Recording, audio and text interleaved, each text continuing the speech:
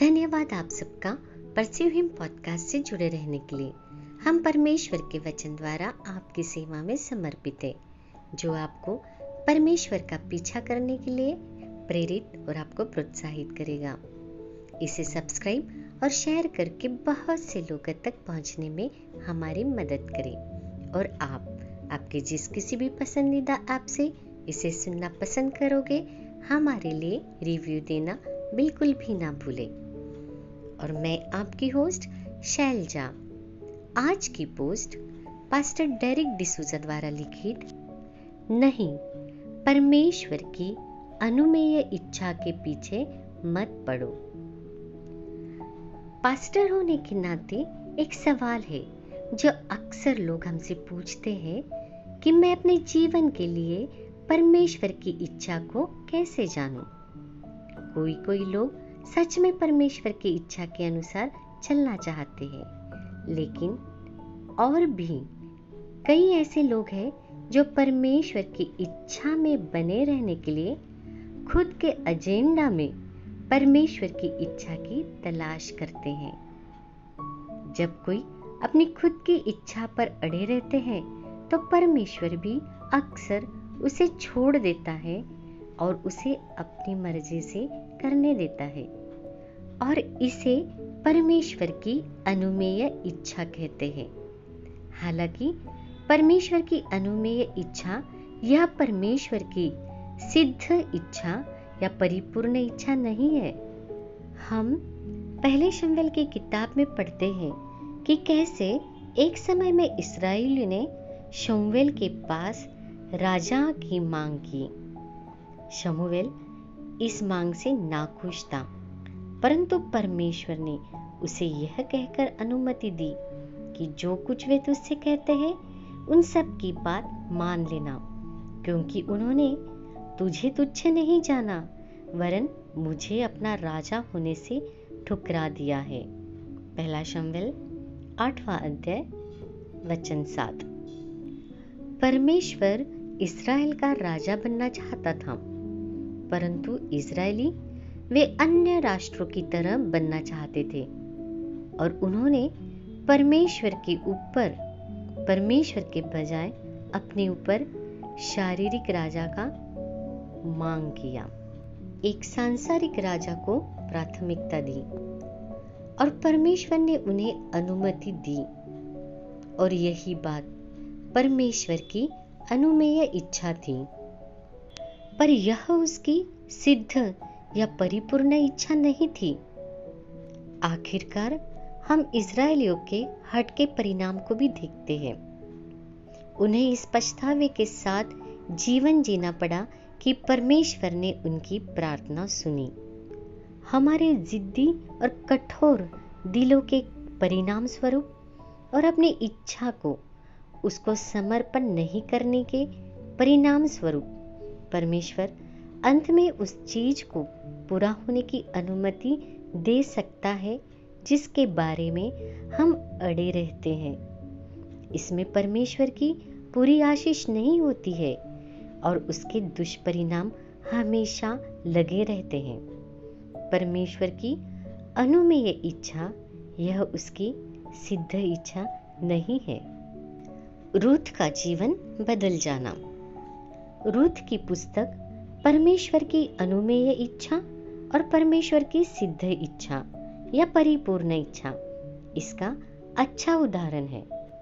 जब नाओमी ने अपने दोनों बेटों को खो दिया, तो उसने अपनी दोनों बहुओं को, जो मोआबी थी, उनसे कहा, अपने देश को लौट जाओ और अपने लिए पति को ढूंढ लो।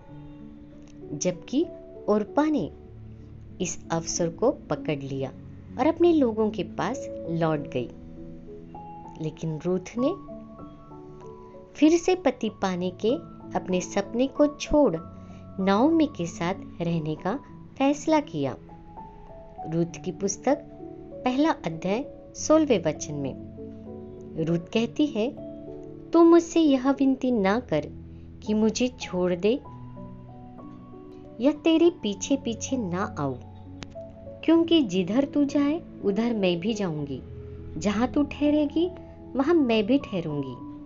तेरी प्रजा मेरी प्रजा होगी, तेरा परमेश्वर मेरा परमेश्वर होगा।